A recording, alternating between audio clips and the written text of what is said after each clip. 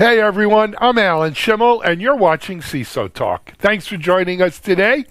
Let me jump right into it by introducing our fantastic panel for today's show. First, I want to introduce my co-host for CISO Talk. He is the Chief Infrastructure and Security Officer. I think that's what it is, at Unisys. My friend Matt Newfield. Hey Matt, welcome. Alan, it's always a pleasure. Thanks for having me back. Yep. Matt, what is a Chief Infrastructure and Security Officer? It, in my opinion, is the new way of thinking. So it is a combination of a CISO and a CIO, so that instead of having security report through to a CIO, it's the exact opposite. Security is our foundation and all of our infrastructure reporting through our security organization. Thank you. Good stuff. Next, I want to introduce, both of our guests this week are actually returning guests who've been on CISO Talk before. Let me first introduce from Tampa, Larry Whiteside Jr. Larry, welcome. Hey, thank you for having me back. Love running my mouth and love being on this show, so those two things go together. Yeah, they do. You're not the only one either, I might add. But, Larry, why don't you give people a little bit of your background? Yep. So I'll keep it brief. So currently Chief Technology Officer of an organization called CyberClan. But more importantly, I'm a co-founder and current president of an organization called ICMCP, International Consortium of Minority Cybersecurity Professionals. We are geared at increasing diversity in the field of cyber. I'm doing good work doing it. Thank you, Larry, and welcome. Okay, next up from Atlanta, we have Nicole Dove. Nicole, welcome back. Thanks for coming back. A little bit of your background for our audience. Yeah, sure. Thanks for having me back, Alan. Everyone, I am a business information security officer at Warner Media, and my job is to essentially be Switzerland between our business units and our cybersecurity office. Lots of fun. Hey, there's nothing about it. You get good watches and chocolate. Then finally, last but not least, is my sidekick on all of our shows. We co-host a bunch of stuff together and as well as working together for 20 years. Mitchell Ashley. Mitchell is CTO at MediaOps and CEO of Accelerated Strategies Group, an independent analyst firm. Mitchell, welcome. How are you? Good to be here, and I fulfill the Ed McMahon role of Jimmy Carson. So, yes. You know, the problem, Mitch, is if they're not our age, they don't remember Johnny Carson. Sorry, Google it. We're going to have to come up with some new names, like you're Colbert, and I'm the other guy who left. Yeah, but then you lose all the people that remember Carson. Let's just be honest here. Yeah, but they're dropping like flies anyway, man. That's true. Anyway, all right, let's move on. Guys, today's CISO topic is, why do best practices fail so often? And and people might say, what? What do you mean? But it's true. In my career in security, it's spanning, 20 plus years now.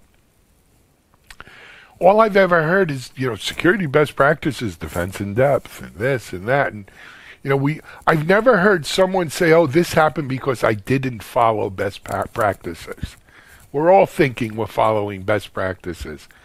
Yet we still, this week we were talking about gas lines because of some ransomware thing that closed down a gas pipe and people are panicking. Why can't we get this right? Why are our best practices really not best? Are we really not following them? Or does it just not make a difference? I don't know the answer, but you know what, Matt? I was going to ask you to kick it off. Why? What's going on? So, it's a fun topic that a lot of boards are talking about, a lot of executives are talking about as we move into the next chapter of cyber resiliency in an organization of what does best practice actually mean. I think a lot of companies use best practices as crutches. They use it as a scapegoat of, look, I followed this best practice guide, this framework. I did what the framework says, and we still had an incident. And where I think people go wrong is they don't come from a place of understanding.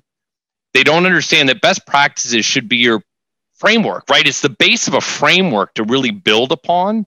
and they rely on these things as known truths. And for some reason, if you're doing this best practice, bad things won't happen. And we always do analogies on this show. And to me, it's driving is the analogy. And I mean a vehicle. We all drive vehicles. And there's a series of best practices, right? Drive 55 miles an hour, stay in the right lane unless you're passing somebody, use your turn signal if you're making turns. 10 and 3, as my kids are now telling me, you have to hold the bottom of the steering wheel instead of the top. You have all these and yet every year people still get into accidents that are following those best practices, and people still unfortunately die from those accidents. And if you step back and think about it, cybersecurity is the same problem. We have this set of core, but that's not enough. You have to do so much more. You just can't go below and be defensible. And I'd love to get, Larry is a CTO, and look, I've known Larry a long time. I think he and I met 20 years ago. And you think about what you and I did back in the day with cybersecurity to where we are. And Nicole, with you and introducing yourself as Switzerland always makes me giggle, because I'm sorry, fun and what we do is generally not. But you've got to deal with that, because you could have one side saying, I follow best practices, and another side going, that's not enough. And I'll throw the one last thing that I would love discussions. How many corporations are taking those and adjusting them for their needs? Because best practices become very personal. What we do in my corporation is very different than what I did at my last job and the job before. Different markets, different regions, different employees or associates, different deliverables, different clients. One size doesn't fit all. I'll open it up. Larry, Nicole. So I'll take this in two ways. So one, to your question, you gave 3 points. So all of those points are valid.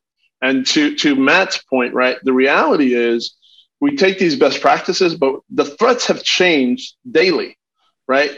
And so we can't rely on a best practice that was developed 5-7 years ago based on a point in time, because let's be very clear, best practices have not changed daily to keep up with the threats that have changed daily. So you've got the nuance of business, and then you got the nuance of the threats as they change daily. So it's people not really focusing and realizing all of those caveats of the moving parts. To your analogy of driving, right? Those practices, those best practices of driving are 30 years old. How has driving changed in 30 years? It's changed a lot, because we've got driverless cars on the road now. We've got so many different things, right, that are involved with driving now, right? The speed of cars, the top speed of a car that was actually on the regular driving road, right, back 30 to 50 years ago was probably not 175 miles an hour, right? But we have a ton of those out there now. We didn't have most, so there's so many different caveats now, but in cyber, it's the exact same thing. But we, for some reason, still think that if we implement just the best practices, if we do just good enough, not realizing that the reality is every organization is going to be based on their ability to respond or lack thereof, right? If you look at a number of breaches that have happened over the last decade, right, it's not about the breach happening. Yeah, there's been some news around the breach happening. Yeah, there's been some FUBARs where things were left, unpatched, things were left misconfigured, an account was left out there. Those things have happened. But people have been largely gauged on how did they respond when it happened, right? Did they blame it on an intern? Did they own it? Did they respond fast enough? Were they getting the logs, right? Were they getting alerts and nobody's responding to them? And you go back and the forensics happens, and they were getting alerts about this for 6 weeks prior to anything happening. So it's a problem. I mean, it's like the security 101 conversations that we continue to have. I literally just had this conversation this morning around asset management, right? Asset management, the impetus of knowing what you have is literally the foundation of our industry. And we still today, we've never seen it. You think about all of the cyber businesses that have been built over the last 10, 15 years, how many of them have dealt with asset management? Right. right? And it's a combination of all of the three things that you said. A, we don't do it, right? B, the businesses, there's a moving target associated with it that nobody really realizes. And then you've got these competing priorities, right? Where one entity, one business unit, it's important here, right? Another business unit, it's not as important. And you have them competing because you've got this deadline of getting the software out, and you've got this deadline of getting the product out, and you've got this. And so you have all of these competing things. So Matt, to your new role and how they've changed it, right? I think you are one of maybe 6 guys or roles in the CISO community today that has what I call ownership, right? One of the big things that I've talked about the CISO role for a long time is a lack of ownership in the things that we are tasked with being responsible for protecting. And so the organizations who are forward thinking and starting to give the CISO that ownership so that you can, to your point, make security the baseline and the driver, and then we'll build everything else based off of a secure mindset, is the direction we've got to start going if we really want this whole best practices conversation to be a real impactful thing as we move forward. So I'll throw it out there, and Nicole, I'll hand it to you for your thoughts on this. But where I like you said where you're going with this is I actually think best practices need to go away. Right? Their frameworks is really what we should be talking about, is picking a framework and customizing that framework for your organization. Because again, I think we're saying it all saying the same way. And Nicole, especially in your role, I'm curious about this concept of there is not a baseline that I really care about. There's not a best practice I really care about, because there's ways around those best practices. What I care about is a single term for my organization. And Larry, you've been hitting it spot on, which is defensibility. I can't stop everything from happening, but I need to put us in a defensible position. That's really key. And best practices from DevSecOps, from IT management do not give you that. What really gives you that is a framework that you can automate around, you can build around, you can audit against, and that is adaptable, changeable, and easily modified if you need to on the daily threats. And Nicole, in your Switzerland role, I mean, you've got to deal with this heavily between someone who thinks they own everything, someone who thinks they're accountable for everything, and getting that to work as a BISO. What are your thoughts there? Yeah, I have a lot of thoughts. And it's influenced a lot by a lot of what Larry mentioned, right? I think the first thing is well, let me take a step back. I totally agree. We have to stop saying best practices, right? I think it's less about the practice and more about the goal. And the goal is essentially right in the center of my role, right? Information security. We have to protect the information. How we do that will vary based on the tool, based on the environment, based on the users, how we share information, how we keep information. What I would like to address, though, is not all organizations have information security at the core as you do, Matt, right? So how do we address that? And to the earlier point of CISOs not really owning anything, now it becomes a game of negotiation and influence. And how do you best do that? And the thing is we have to stop complicating this and make it very practical, because we're not bargaining with security people. We're bargaining with software developers, right? We're bargaining with infrastructure leaders. They just want to get their jobs done and keep the lights on. And they see us being security professionals as, here you come with your long policies that teach me nothing, and your long list of things that you want me to do, and you're telling me to do all of this stuff. I need to go live in 3 weeks. Like, how do we get there? My approach has been very, very Swiss, if you will, right? So what I do is I actually have conversations with these development folks. And I say, okay, what are we trying to do, right? What's the goal of this tool, this application you're building? What are we trying to get to?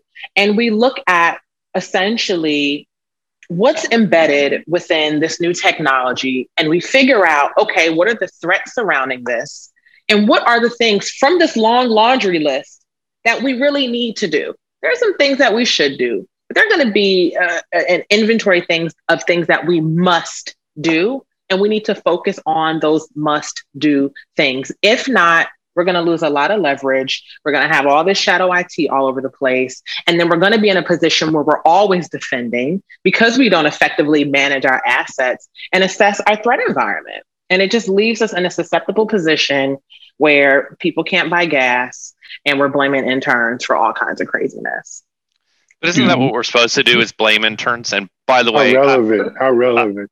I couldn't agree with you more. Everything you said, because you and Larry both said it. It's communication 101. We are not the yes or no organization. It needs to be business. And I think one thing, and you just were getting to it, but you also end up, when you're talking to developers or you're talking to sysadmins, they go, let me get this straight. You have something in your organization called best practices, and you're telling me those best practices with the word best are not good enough. So there's better than best practices in your organization that you want us to adhere to, which is why I think we need to get rid of best practices as a concept. You build the framework. Mitch, you've been quiet. Sorry, go ahead, Nicole. I'm loving what everybody's saying. I think what we do is we mistake quote unquote best practices as the measure of success. And also is the excuse for when they fail and something happens. Well, we were following best practices, right? And all of you have hit on this in multiple ways. It's really not about that measure. It's about the measure of what we're doing to equip and help the organization, the company, to operate and function securely in a very dynamic environment, right? Technology environment, like Larry was talking about. Larry, I think you also referenced the business changing. We're in a world where company needs to pivot. Company needs to respond to competition, pandemic, whatever it might be, right? And those things aren't going to slow down. So part of our goals are built around helping implement security with agility, to understand that things are going to change. Nothing is constant. It's not a solid, it's a fluid. So in that environment, how do we help people? How do we equip? How do we measure success? So that's what I really pick up from what all three of you were saying about this, that sort of throw out best practices. That's the solid that doesn't matter anymore. We're in a state of fluid. So I'm reminded when I first started DevOps.com, 2013, 2014, 8 years ago.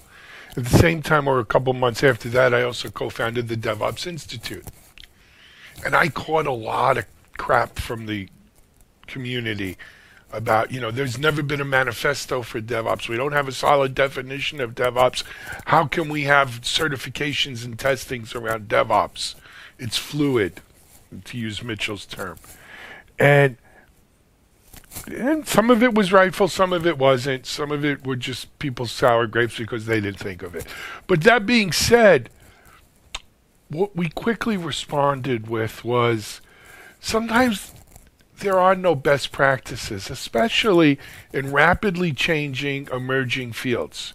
What we have are emerging practices.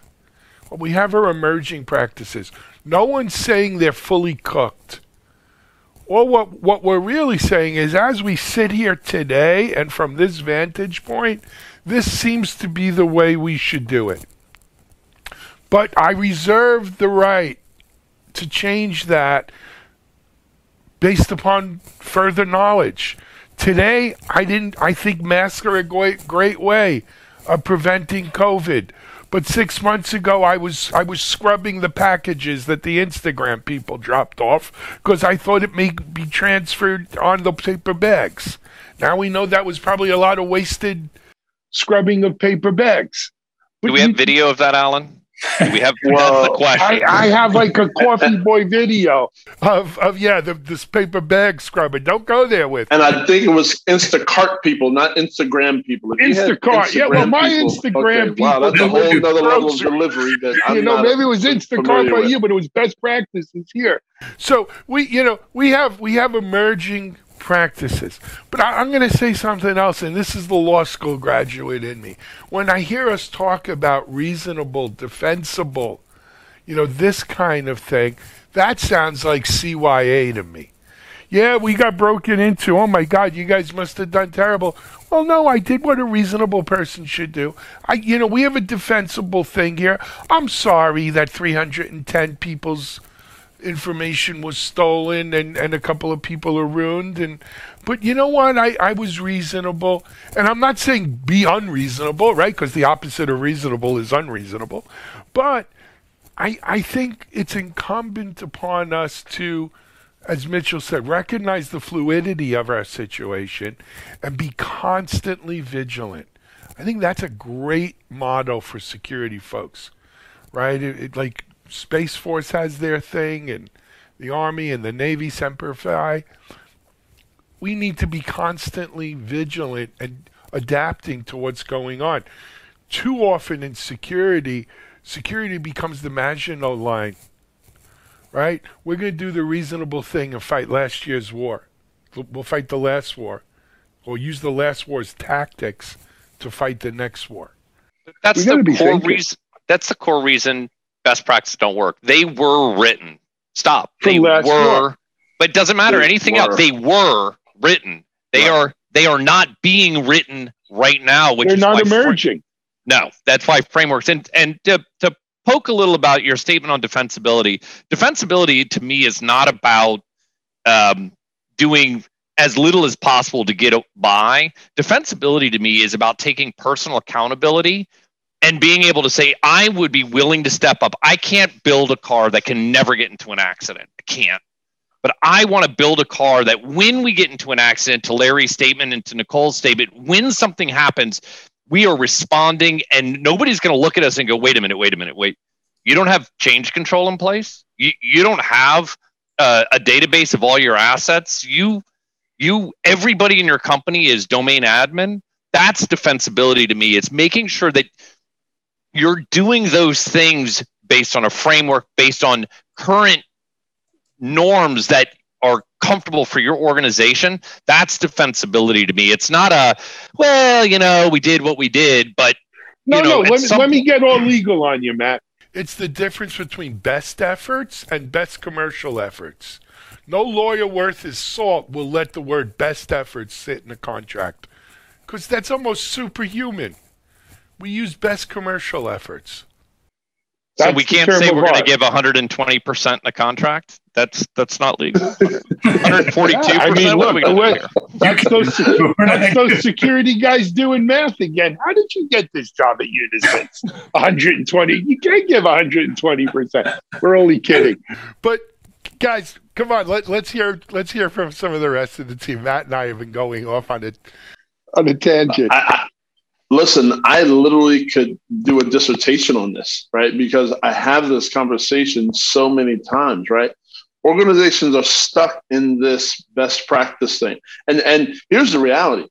The people who deal with it the most is the SMB, small to medium-sized businesses. Yeah. Because they're even less informed, educated, prepared, staffed, whatever you want to call it, all of them, right? To deal with these things. And so they're constantly asking. In my role today, this company I'm with, we deal 100% with the SMB.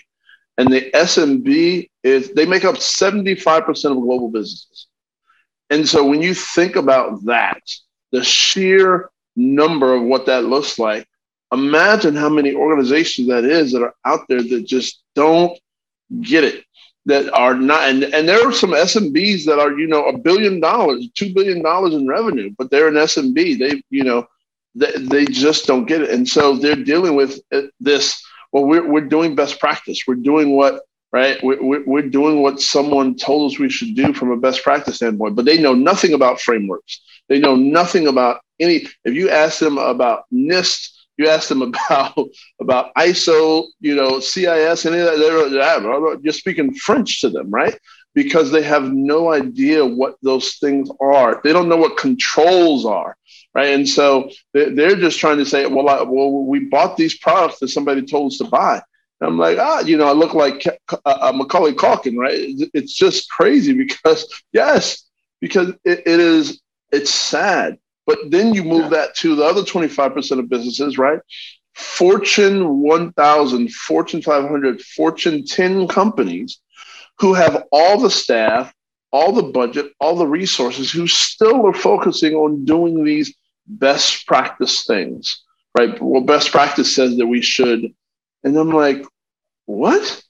Right? Because like if we go literally exactly to your point, they were written, right? And you say, well, okay, yes, that's great. That best practice was created 10 years ago when the threats that we have today didn't exist, right? Business email compromise was not even a word or phrase that we used 10 years ago.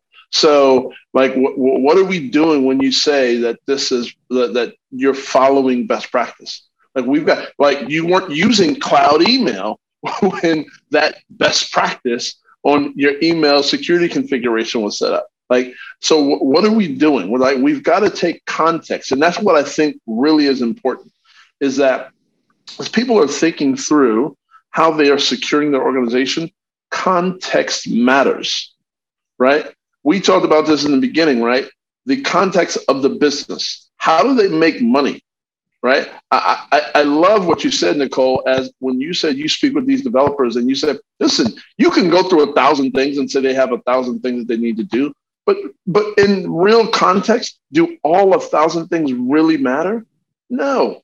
You can cull that down to probably 15 to 20% of what those 1,000 things are. Here are the things that need to happen before you go live, right? Do these things, and these things are going to mitigate 95% of the risk associated with us going live. So let's just get that done so we can move forward. Those other things, they're ancillary risks that we'll accept or we'll write off or we'll deal with at some other point. But we don't need that to get in the way of going live. The problem is these other business units, these other technology units, they still see us as who we were as it relates to security, where we come in with our dictator pole and like Thor, thou will, right? You know, like we're Moses standing on top of the mountaintop. Thou shall, right? And lightning strikes and it's like, oh my God, security, right? But we've got to be more business aligned and help them understand, like we're in this together. Like one of the things that I do in every CISO role that I've had, and God willing, I won't have to take another one, but every CISO role I've had, that's a long story, but my goal is to see how are business leaders incentivized? What are their drivers, right? What are the things that they need to do to accomplish their goals, and then how they incentivize to do that? Because guess what? When I come in and talk to them about risk mitigation to help them achieve their goals faster, I've never had a business leader who didn't sign up. And not once have I ever said the term implement best practices. Agreed. Never been a conversation. I don't like to use the word policy at all. It scares people. It scares me. And policy is a big part of my job.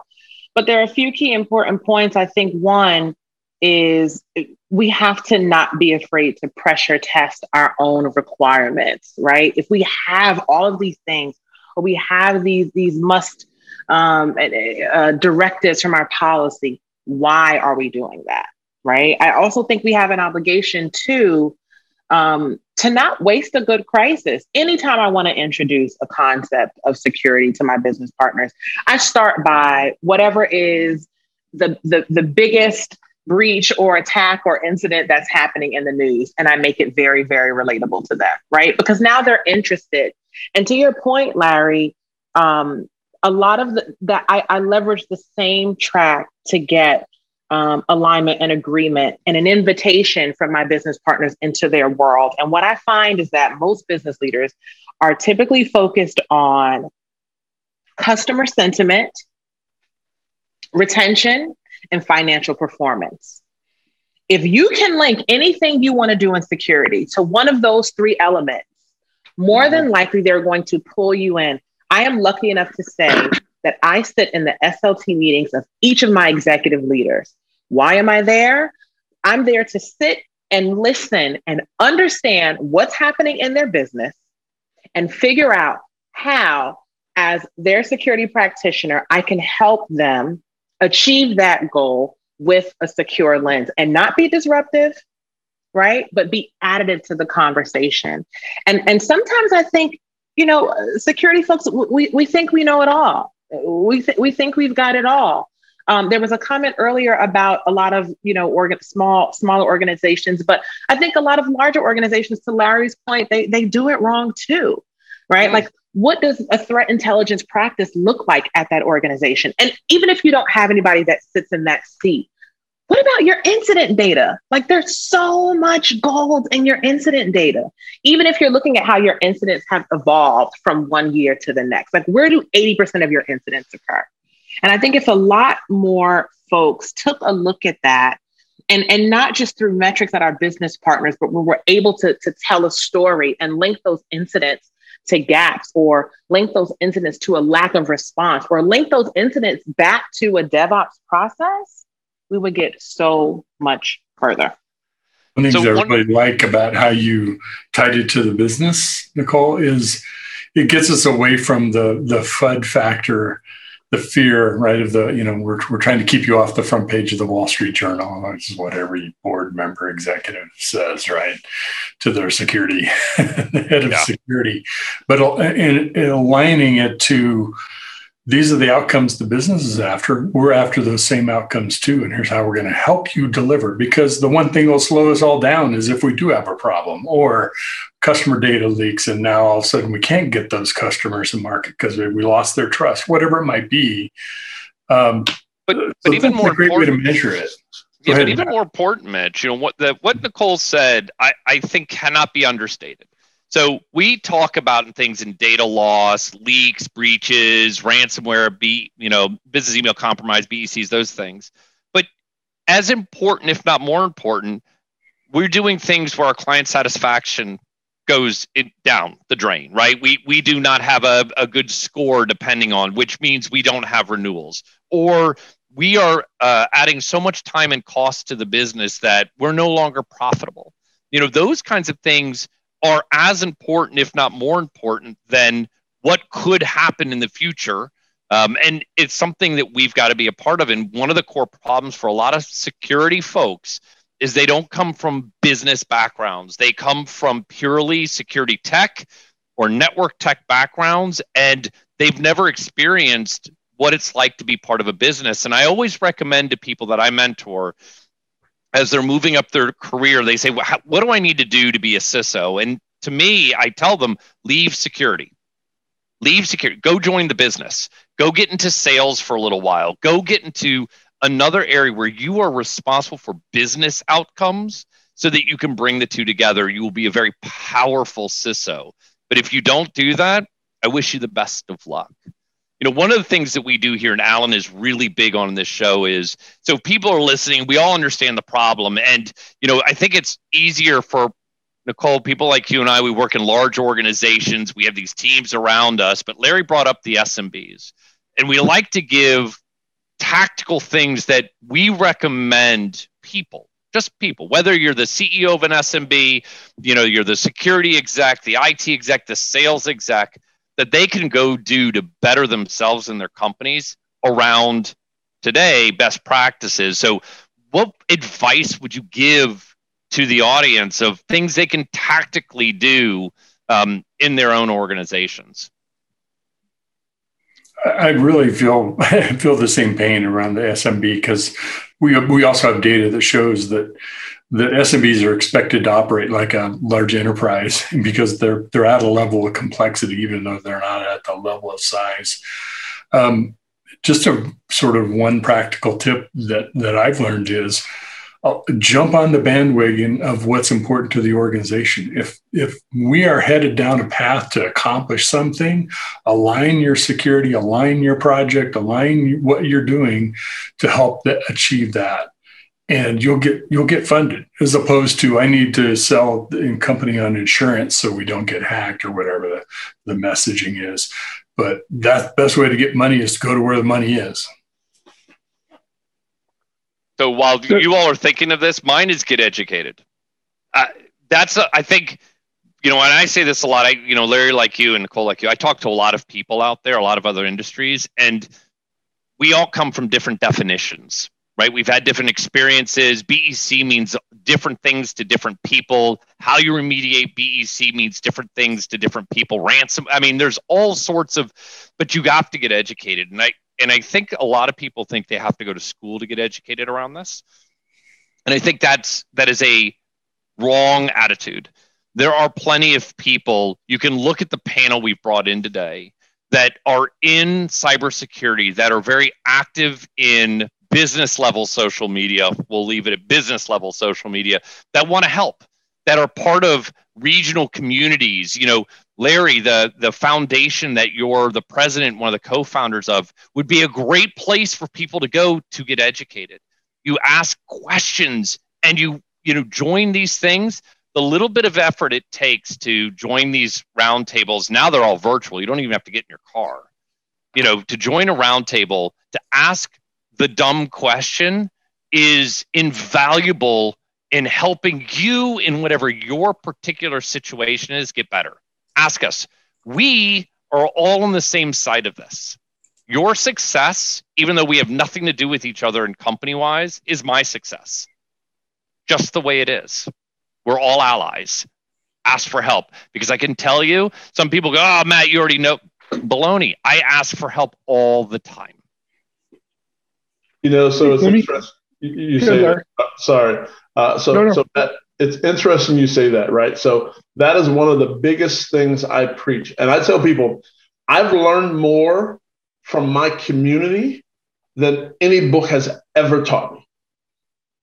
Because my community, right? Matt was the first guy I worked with getting out of the military. I was a military officer, the security at the Pentagon, like that's what I knew.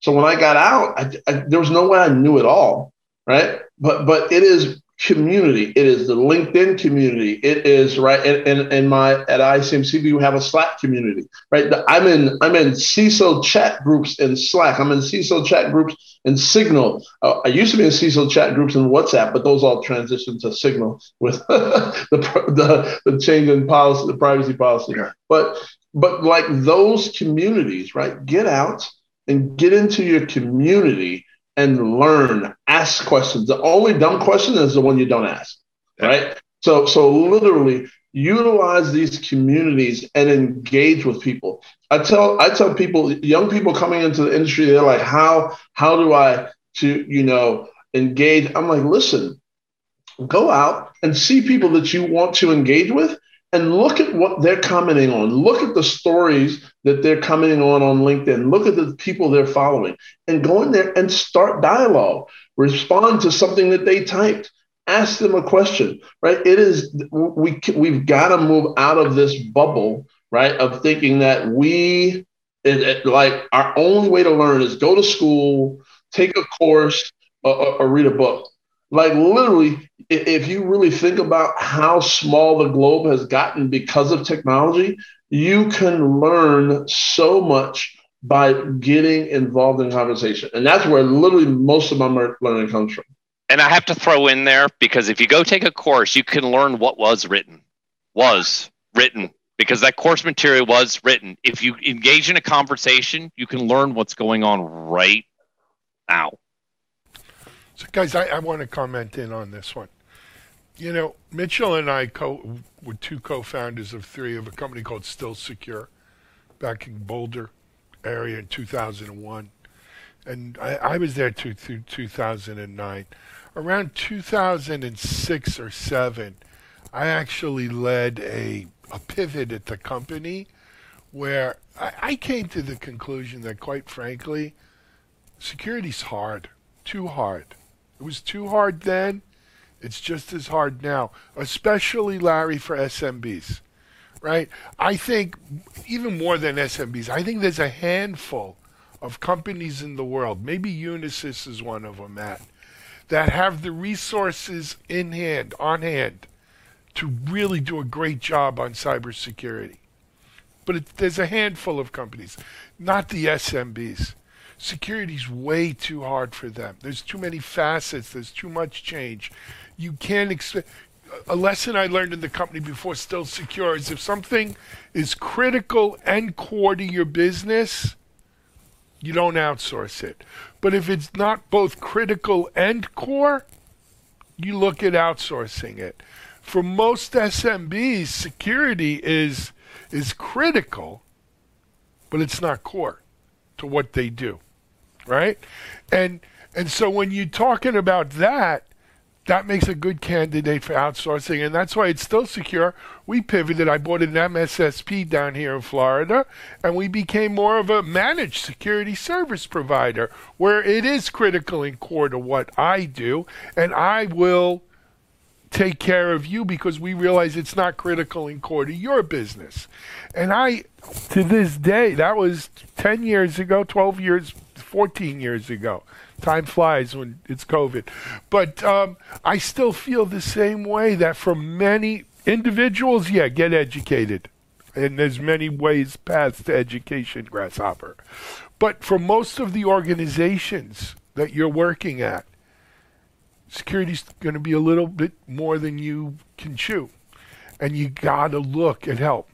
It's a lot more than you can chew. And let's be honest, a lot of SMBs have very limited money, right? And if your goal, to what Nicole was saying earlier, is you have a product you're trying to get to market, and you have funding to get that product to market, and you tell them, I'm going to need 30% of that funding to go to this thing that does not bring my product to market. You got a difficult conversation. Yeah, that's a loser. That's a loser. But you don't have to be a cyber person to join the conversation.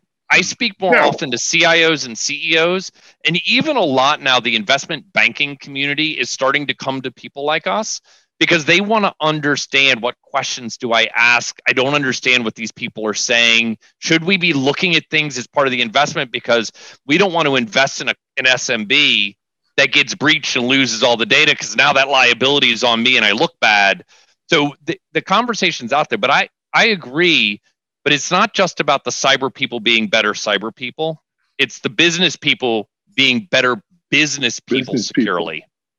Yeah, I agree. I think. Joel, I'm sorry, Nicole, you're gonna have last word. Go ahead. Okay. So just to circle back on how companies can move forward and do better. A couple things. First is just understanding your threat landscape. What do you have of value? Where is it? Who wants it? How do they try to get to it? I also think there's value in aligning your security efforts with your business goals, because it just positions you to add value by making security simple. It keeps you relevant, and your security program will evolve as your business does. We talked a lot about this earlier, pressure testing your best practices, right? If you had to eliminate half of the things you need to do to go live, which ones would you choose? And back to Matt's earlier point, diversifying your security footprint, right? There's so much value in people who have expertise in sales, project management, consulting, audit. Being able to change the conversation is of significant value, and you would be surprised about how much progress you can make. Amen. Thank you, Nicole. That's the last word. Larry, hey, man, it's great seeing you. We hope to see you again on the CISO Talk soon. Nicole, always great. You have an open invitation here. Matthew, you did good today, kid. Thank you very much. It was a lot of fun. Excellent. Mitchell, as always, a pleasure having you. Thank you so much for your input. This is going to wrap up this episode of CISO Talk. We'll be back in 2 weeks, or every other week, with our next show, and we'll continue the conversation. But until then, we hope you found this interesting. We hope it was informative. Be secure, stay secure, and this is Alan Schimmel. We're out.